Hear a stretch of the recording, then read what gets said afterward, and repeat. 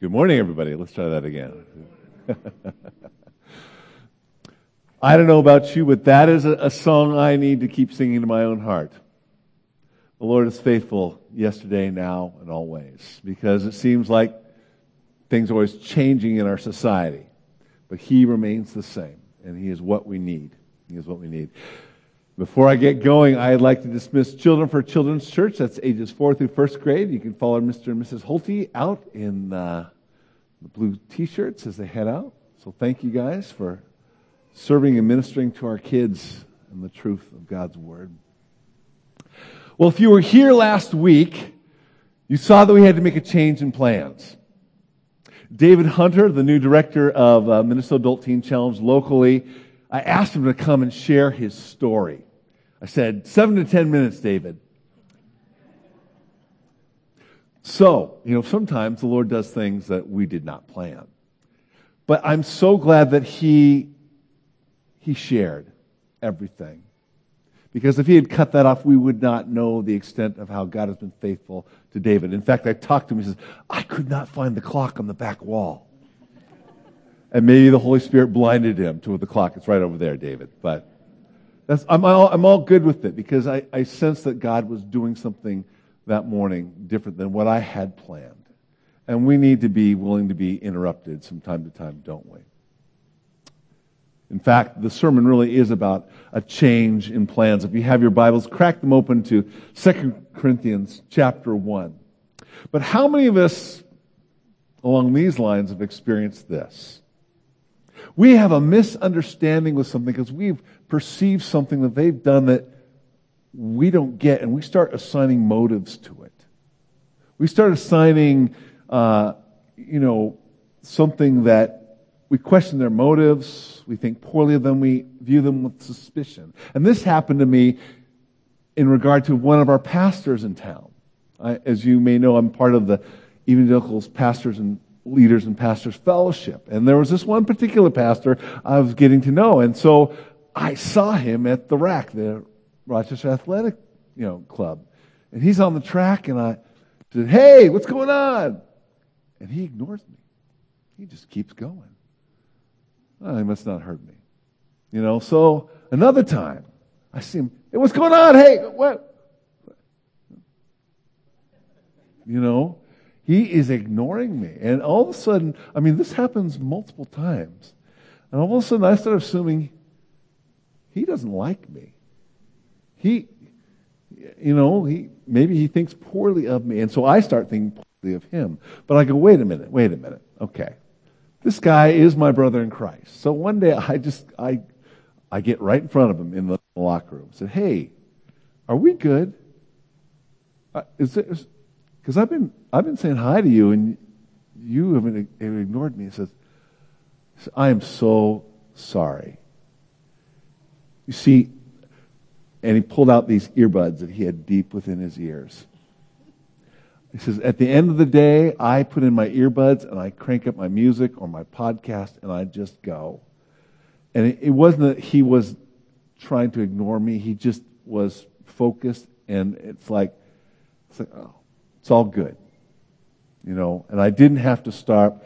I could stop assigning wrong motives, evil motives, malevolent motives to my brother in Christ. And hey, he says hi to me regularly. In fact, he snaps him with a towel every once in a while. So I guess that's love right there. My point is, though, is that we can have misunderstandings with each other, with brothers and sisters in the Lord. And that's what's going on here in this second part of this first chapter. You see, there had been a change in plans. And there was a misunderstanding. Because Paul had said he was going to come back to them at a certain time. And then that changed.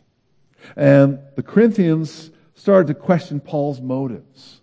They started to question Paul's care for them.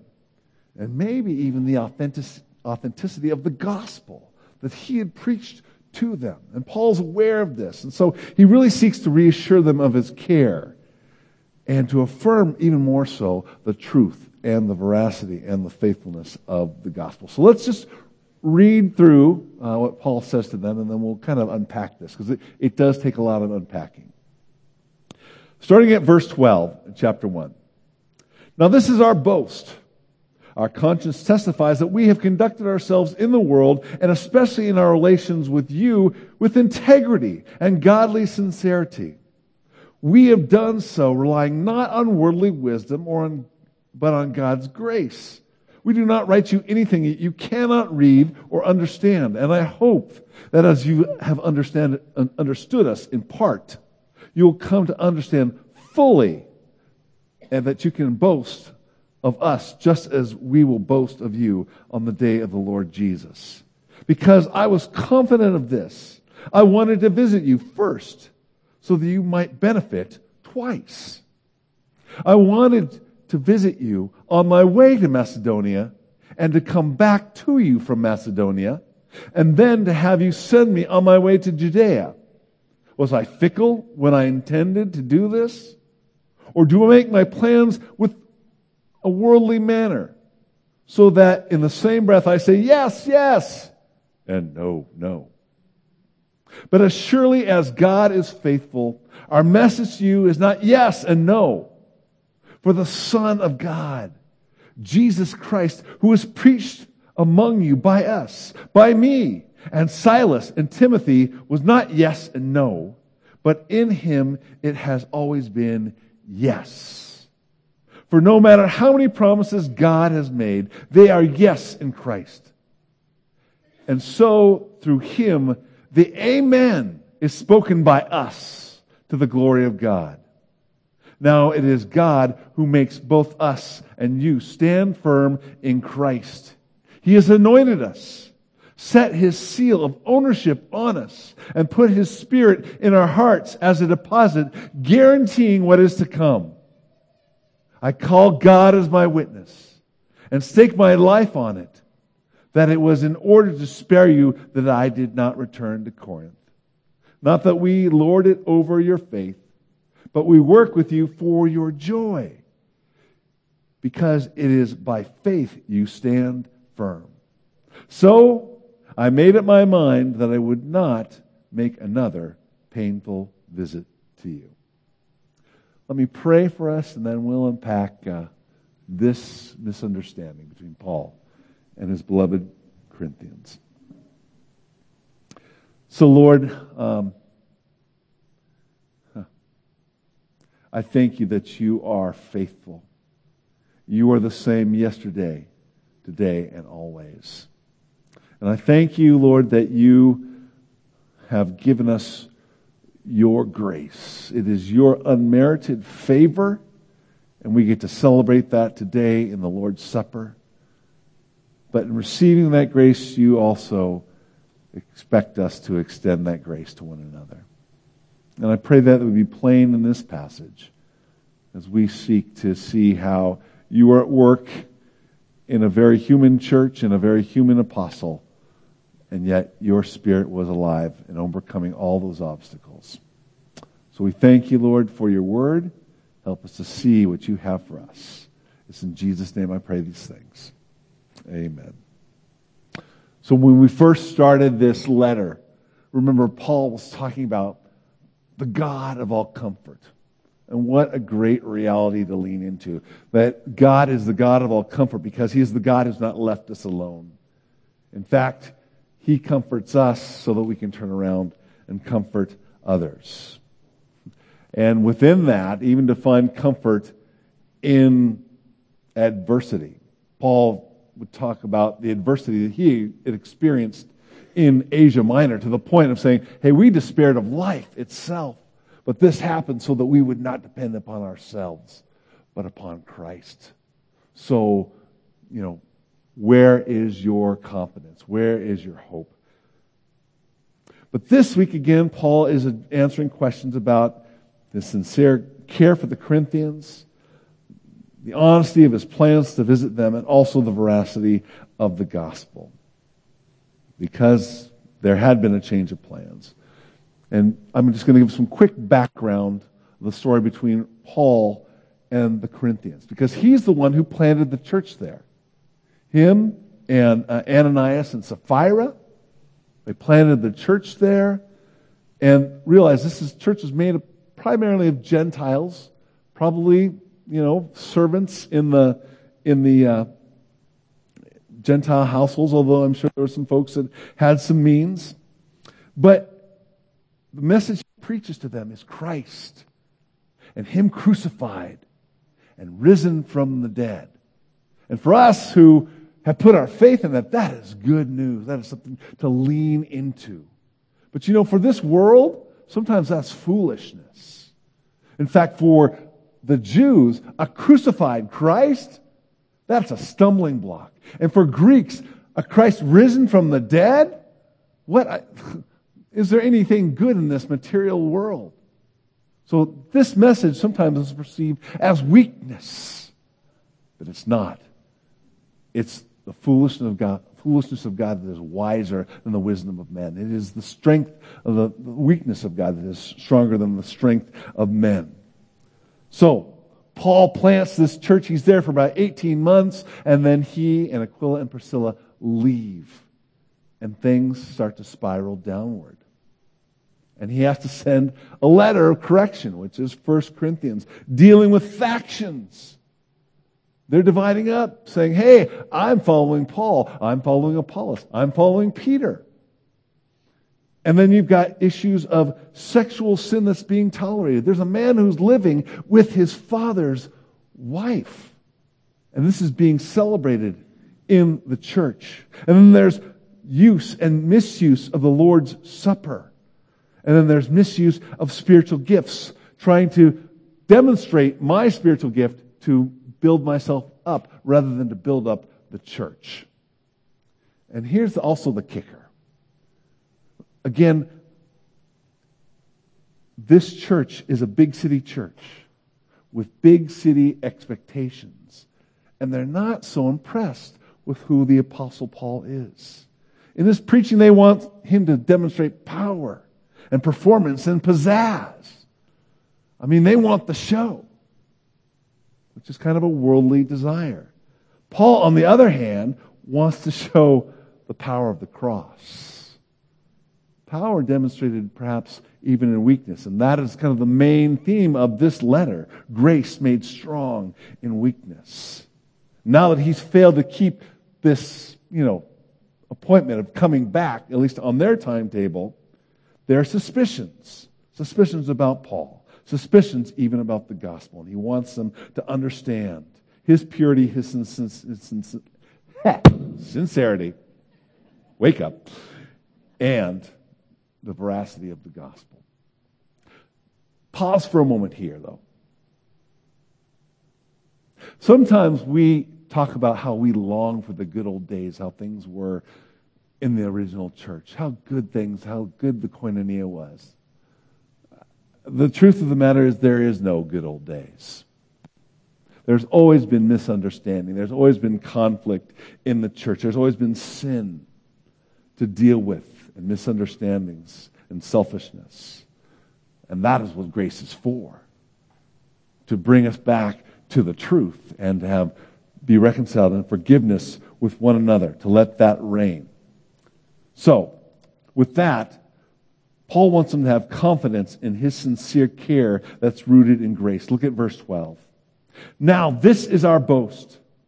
Our conscience testifies that we have conducted ourselves in the world, and especially in our relations with you, with integrity, literally with holiness. We are wholly given over to God's message, to Christ's service of you, and with godly sincerity. We have done so not relying on worldly wisdom, but on God's grace. Our boast, and boasting is not a virtue that Christians usually buy into, right? But what he's talking about, his confidence, is that our conscience testifies that we conducted ourselves toward you with holiness and godly sincerity. And not with worldly wisdom, which oftentimes is, what can I get from you, or how can I flatter you to make you like me? Rather, it's rooted in God's grace. God's grace, which starts with the grace that I have received. The favor that I did not merit. What God has done to make a way for me to be rightly related to him, and that I might be able to extend that to somebody else. And so, with that view, seeing the Corinthians as someone to exploit or compare himself to, but someone's for whom Christ died. And he is willing to give himself even to display God's care, concern, character, and to convey this gospel. Again, a gospel that says, you're broken without Jesus, but Jesus is the answer. It's what God has done for you. Paul wants them to know his heart. He says, I am Christ's sent one. I am his apostle. So this grace motivates everything. The truth is, folks, ministry can be hard at times, especially when you feel misunderstood or accused. Again, the nature of the gospel of grace is unmerited favor. And it needs to start with the grace that I have received in Christ in order that I might extend it to another. Because sometimes when you're trying to extend grace, people don't respond so graciously, do they? They don't want to hear, or they take advantage of you, or they need more and more grace. I think about you folks that are working in Awana, and kids aren't listening to you. They're being squirmy-wormy, right? Those kids need the grace of God coming out from you. They need to see that. Next week, we're going to have our Sunday of service, right?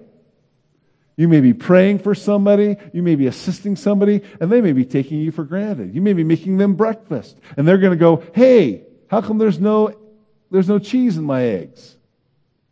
Hey, how come this? And you're going, this is grace extended to you. But you have to remember the grace that has been extended to you in serving. That is the heart that Paul has. He's going to point out many of their faults, certainly. But his heart is that of grace. And so the prayer for us needs to be, Lord, help me to see people how you see them. Help me to see people how you see them. Give me your heart. And next, Paul had confidence in them coming to sincere understanding of what would take place. Verse 13. For we do not write you anything you cannot read or understand. And I hope that as you have understood us in part, that means not fully, you will come to understand fully that you can boast of us just as we will boast of you in the day of the Lord Jesus. Now, scholars have pretty much determined, and we'll see this actually in chapter 7 of this letter, that this second letter of Corinthians is probably not the second letter that Paul had sent to them. It's probably the third. Dan Arm says it's the fourth. We're discussing this. But no matter. There were more letters that came, and these letters were letters of correction. Most likely dealing with some of the stuff they had not dealt with. And it appears that they had some misunderstandings about what Paul wrote. Or maybe even more so, they had some misunderstandings about what Paul felt about them. Because when somebody brings correction, sometimes we just think, man, they don't like me. I mean, Paul's just hammering us. Does he even like us? You ever felt like that? When correction is brought your way, and maybe it's just, and this, and this, and this, and you're going, man, do you even care about me? Do you like me? But Paul sends out a statement of goodwill. His godly affection, he states this as his boast. I have confidence, he says, in your faith in Christ.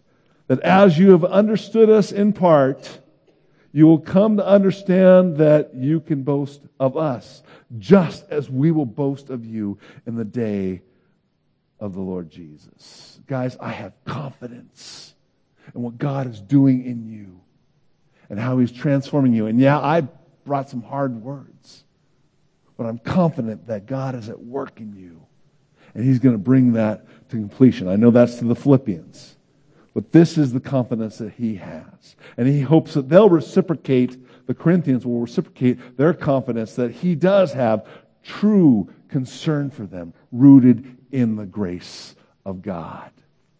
Again, because Paul's probably brought some hard truth. But it's not rooted in disdain or malevolence. It's rooted in the love of Christ. And sometimes it's hard to see somebody's love in rebuke. Has that ever happened to you? Someone's rebuked you and you're not quite sure how you feel about them. You're not quite sure. And you have a choice. You can question their motives. You can start going down a list of all their shortcomings. I mean, hey, if you serve with me, you're going to see my shortcomings. I may correct you, but yeah, well, Pastor, you got this. You're right. You're right, but that's not the issue. The issue is, are we dealing with the truth? One of the things I had to deal with as a young pastor is timeliness, being on time to events I was leading. You can't show up on time and expect things to go well when you should have been there 15, at least 5 minutes beforehand and be prepared. No, you have to be, if you're on time, you're late. And sometimes I was just late too. That was an issue that I needed to be confronted about. And sometimes I still need to be confronted about it. But my point is, that is something that I needed to work on. That was a flaw in my character.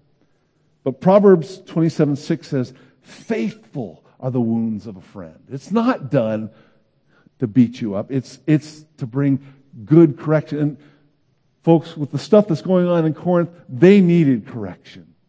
They needed correction because they were going to go off the tracks in their faith in so many areas, and they needed to be brought back to center. So it was really faithful wounding of a friend. Are we willing to receive correction?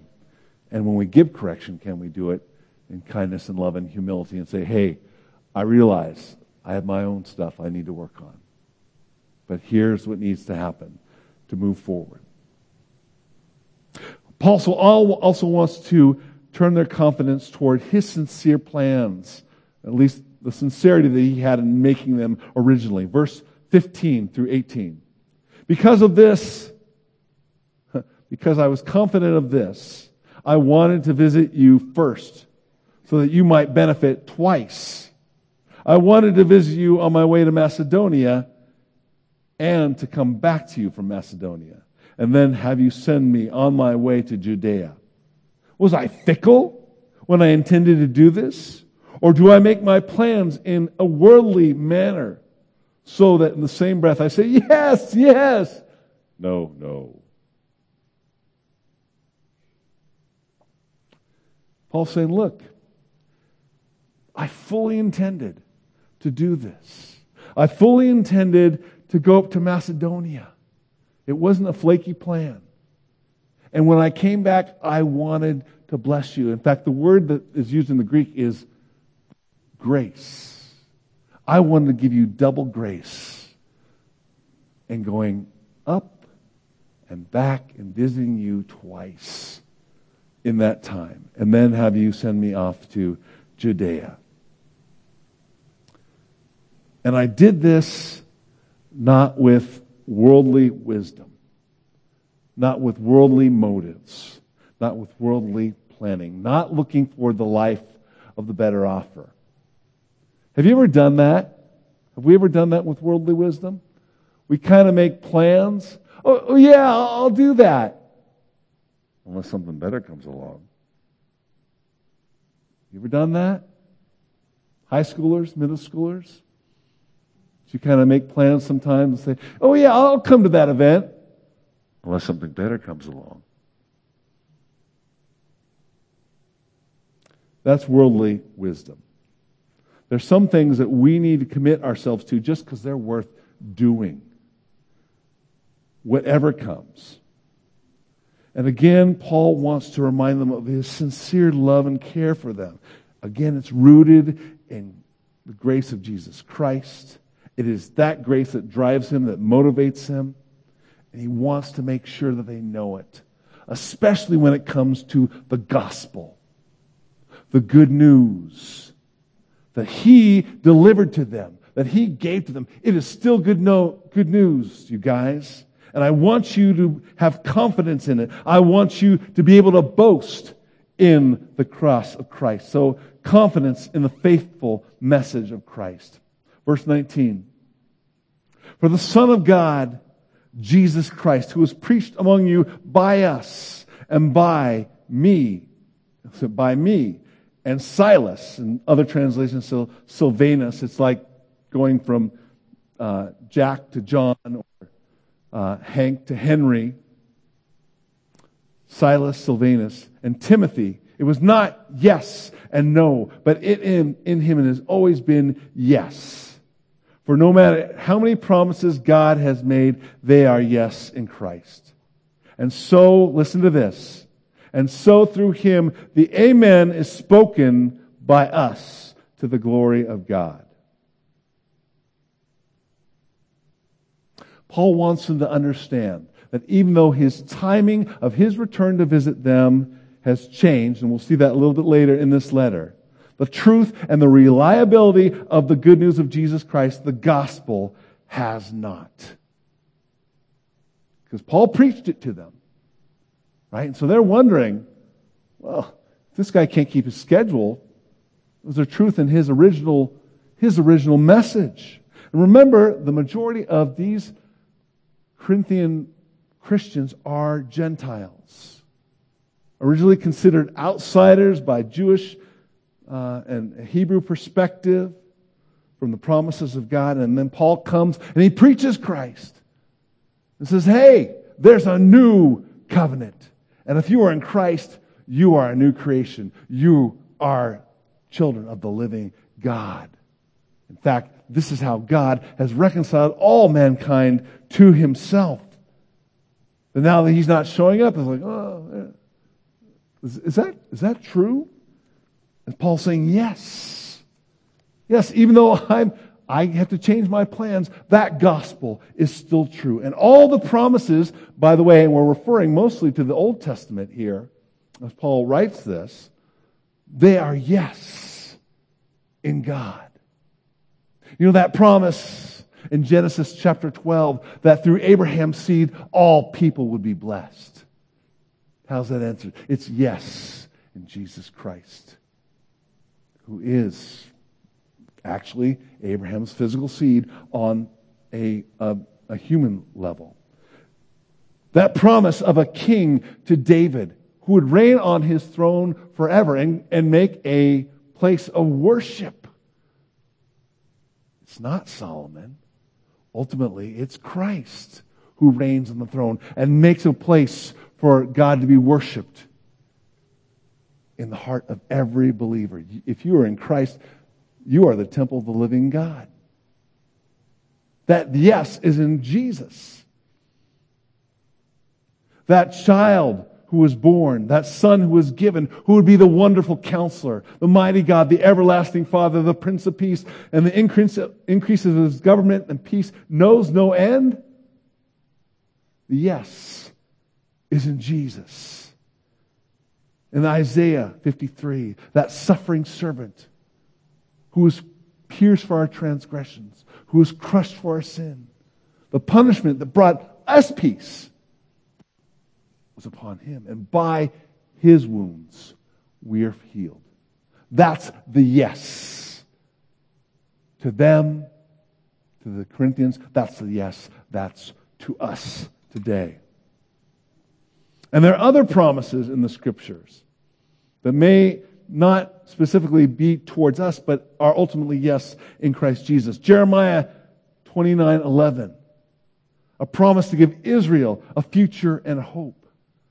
But you know what? Ultimately, that yes is made manifest in the Lord Jesus Christ. It's yes in Him. And then even this psalm I came across this week, Psalm 68 verses 19 through 20, which says, "Praise be to the Lord, to the God our Savior, who daily bears our burdens. Our God is a God who saves. From the sovereign Lord comes escape from death." That yes is found ultimately in Jesus. And so much more. In Christ Jesus, He is the key. He is the key to how we have access to the promises of God and how those things are made manifest and how they work. He is the yes to the high priest that sits in the presence of the Ancient of Days, who is there making intercession for us and ushers us into the throne room of grace that we might find help in our time of need. And you know what? Those realities, those yeses should elicit a response from us. An amen. Let's try that. Everyone just say, amen. 1, 2, 3. Let's try it on 3. 1, 2, 3. Amen. Okay, we're going to practice a little bit. We need to get better at this, people. And I'm not trying to manipulate anybody, but I think it's good for our hearts. Because he goes on. He says, now it is God who makes both us and you stand firm in Christ. Our response should be, amen. You see, it's God who's going to cause us to stand in Christ. And he goes on, he says, He has anointed us. He set His seal of ownership on us and put His Spirit in our hearts as a deposit, guaranteeing what is to come. What does that say to your heart? Amen. Right? You see, if you're in Christ, He has poured out His Spirit in you.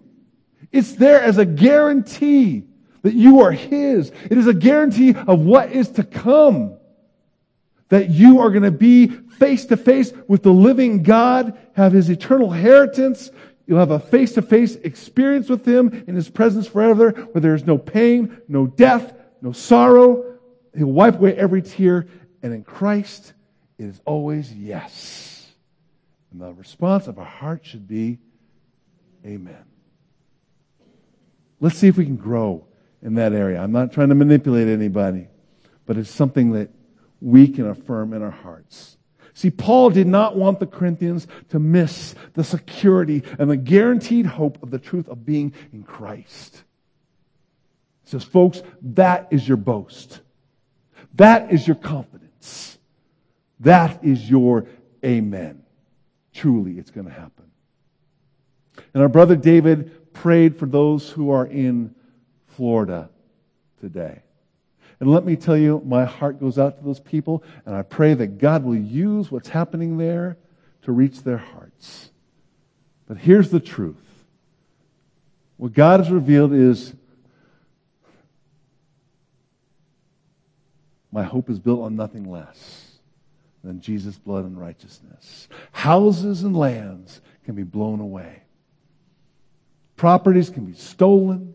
They can rust. At the end of the day, what I have is Christ. That's where my boast is. That's where my confidence is. And again, my heart goes out to the people and the losses that they had. That is hard, that is difficult. But if they have Christ, they have an anchor in this storm. That will keep them through this difficult time and unto eternity. Thank you. Thank you.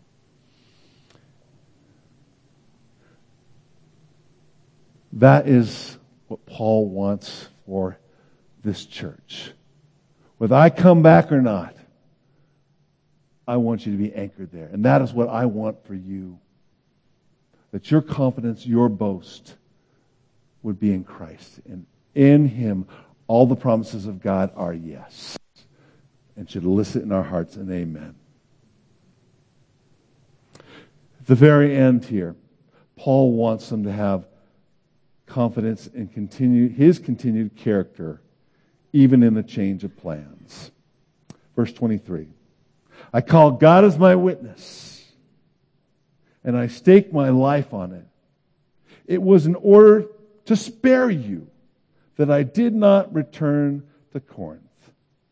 Not that we lord it over your faith, but we work with you for your joy, because it is by faith that you stand firm. So, I made up my mind that I would not make another painful visit to you. We're going to dig deeper into that possible pain next week. But Paul's saying, I want you to know my heart, my motive. God is my witness. I'm working, guys, I'm not working for your sorrow. I'm working for your joy. And I don't lord over your faith. The Lord lords over your faith. And you stand firm in your faith because of Him, not because of me and whether I come and visit or not. If I come, that's great, but your faith is firm in Christ. And right now, I sent you a painful letter, and you're still smarting from it. So I don't want to cause more injury. I don't want to add insult to injury. Not because I'm unfaithful to you, my love for you, but rather because I am. So I'm going to forego coming right now, and I'll come later. That's the misunderstanding that's going on here. You know, it's good for us as believers to keep our word. We should be known as people that keep our word, especially leaders. But hear this also. We also need not be slaves to the calendar or our past intentions when following through brings more harm than good. I'm going to tell you, if I started my sermon last week at 11:30, it would not have been a blessing to you. Some would endure it, but the children's workers especially would not be blessing my name. Trust me. I had to make a change in plans. And that's okay. You can say, well, Pastor Nathan, you didn't keep your word. Well, technically maybe you're right. But God had something different. And it's okay for us to make adjustments along the way. And relationships trust true motives, right? We want to give each other the benefit of the doubt. 1 Corinthians 13:7 says, love believes all things. And you can say, well, did Paul make the right call? There might have been some folks in the church that said, we could have handled it. We would have been fine. Okay, maybe, maybe not. We don't know. But he had to make a judgment call. He prayed about it, I'm certain. I'm certain that he brought it before the Lord. But he was just trying to operate and do what was best for all. And sometimes we have to be able to release control when people make decisions that we don't like. You know, I was serving in Illinois at a church as associate pastor on staff, and we had a outdoor baptism planned at a similar watering hole like we have here at Foster Aaron's. And there was a plan to, take over the beach, and we were going to have public baptisms and all that. And we were really excited about that. It was going to be a public declaration of our faith in Christ. And then lightning was in the forecast.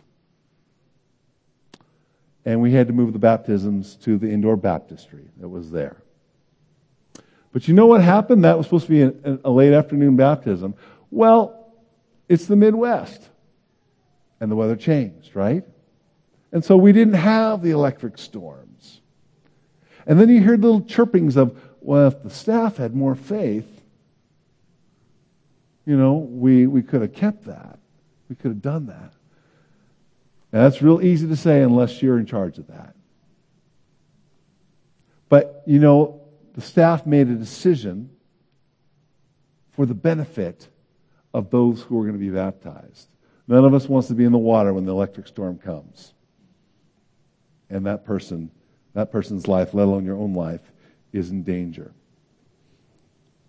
And sometimes we are just misunderstanding, and we need to ask for clarification, just like I did with my pastor friend. Like, I had no idea that you couldn't even hear me. What's going on? We need to bring clarification. And then there are just sometimes when leaders get it wrong. I wonder if there are a few decisions that Paul said, if I had to do that over again, I would have done that differently. Like his splitting with Barnabas and John Mark. Maybe, maybe not. And you know what? That doesn't mean that leaders don't need to be humble and receive, constructive feedback. But infallibility cannot be the standard of what we ask our leaders to hold on to, right? We are ministers of grace. Hopefully there's grace for us as well, because that needs to reign in our relationships, in our body. Again, sometimes it's just miscommunication. We don't like a decision, but we don't need to question motives or question a person's intent. The grace of Christ needs to reign. So if you have a misunderstanding, maybe you need to pray and say, God, give me grace to ask. Is there something I'm not seeing here? Is there something I misunderstand? And it might mean confronting in love, bringing correction, being faithful with the wounds of a friend. And sometimes it might just mean forgiving. Yeah, that person gaffed and they said, you know what, you're right, I gaffed and I need to ask your forgiveness. But this is the body of Christ where grace needs to reign. And ultimately, our rock, our confidence is in Christ, not in the infallibility of our leaders. There's one Savior, His name is Jesus. It's not any of us here. And He needs to be our boast. He needs to be our confidence. He needs to be our rock. And He needs to be our yes and amen. So with that, we will move into a celebration of what our faithful Savior has done.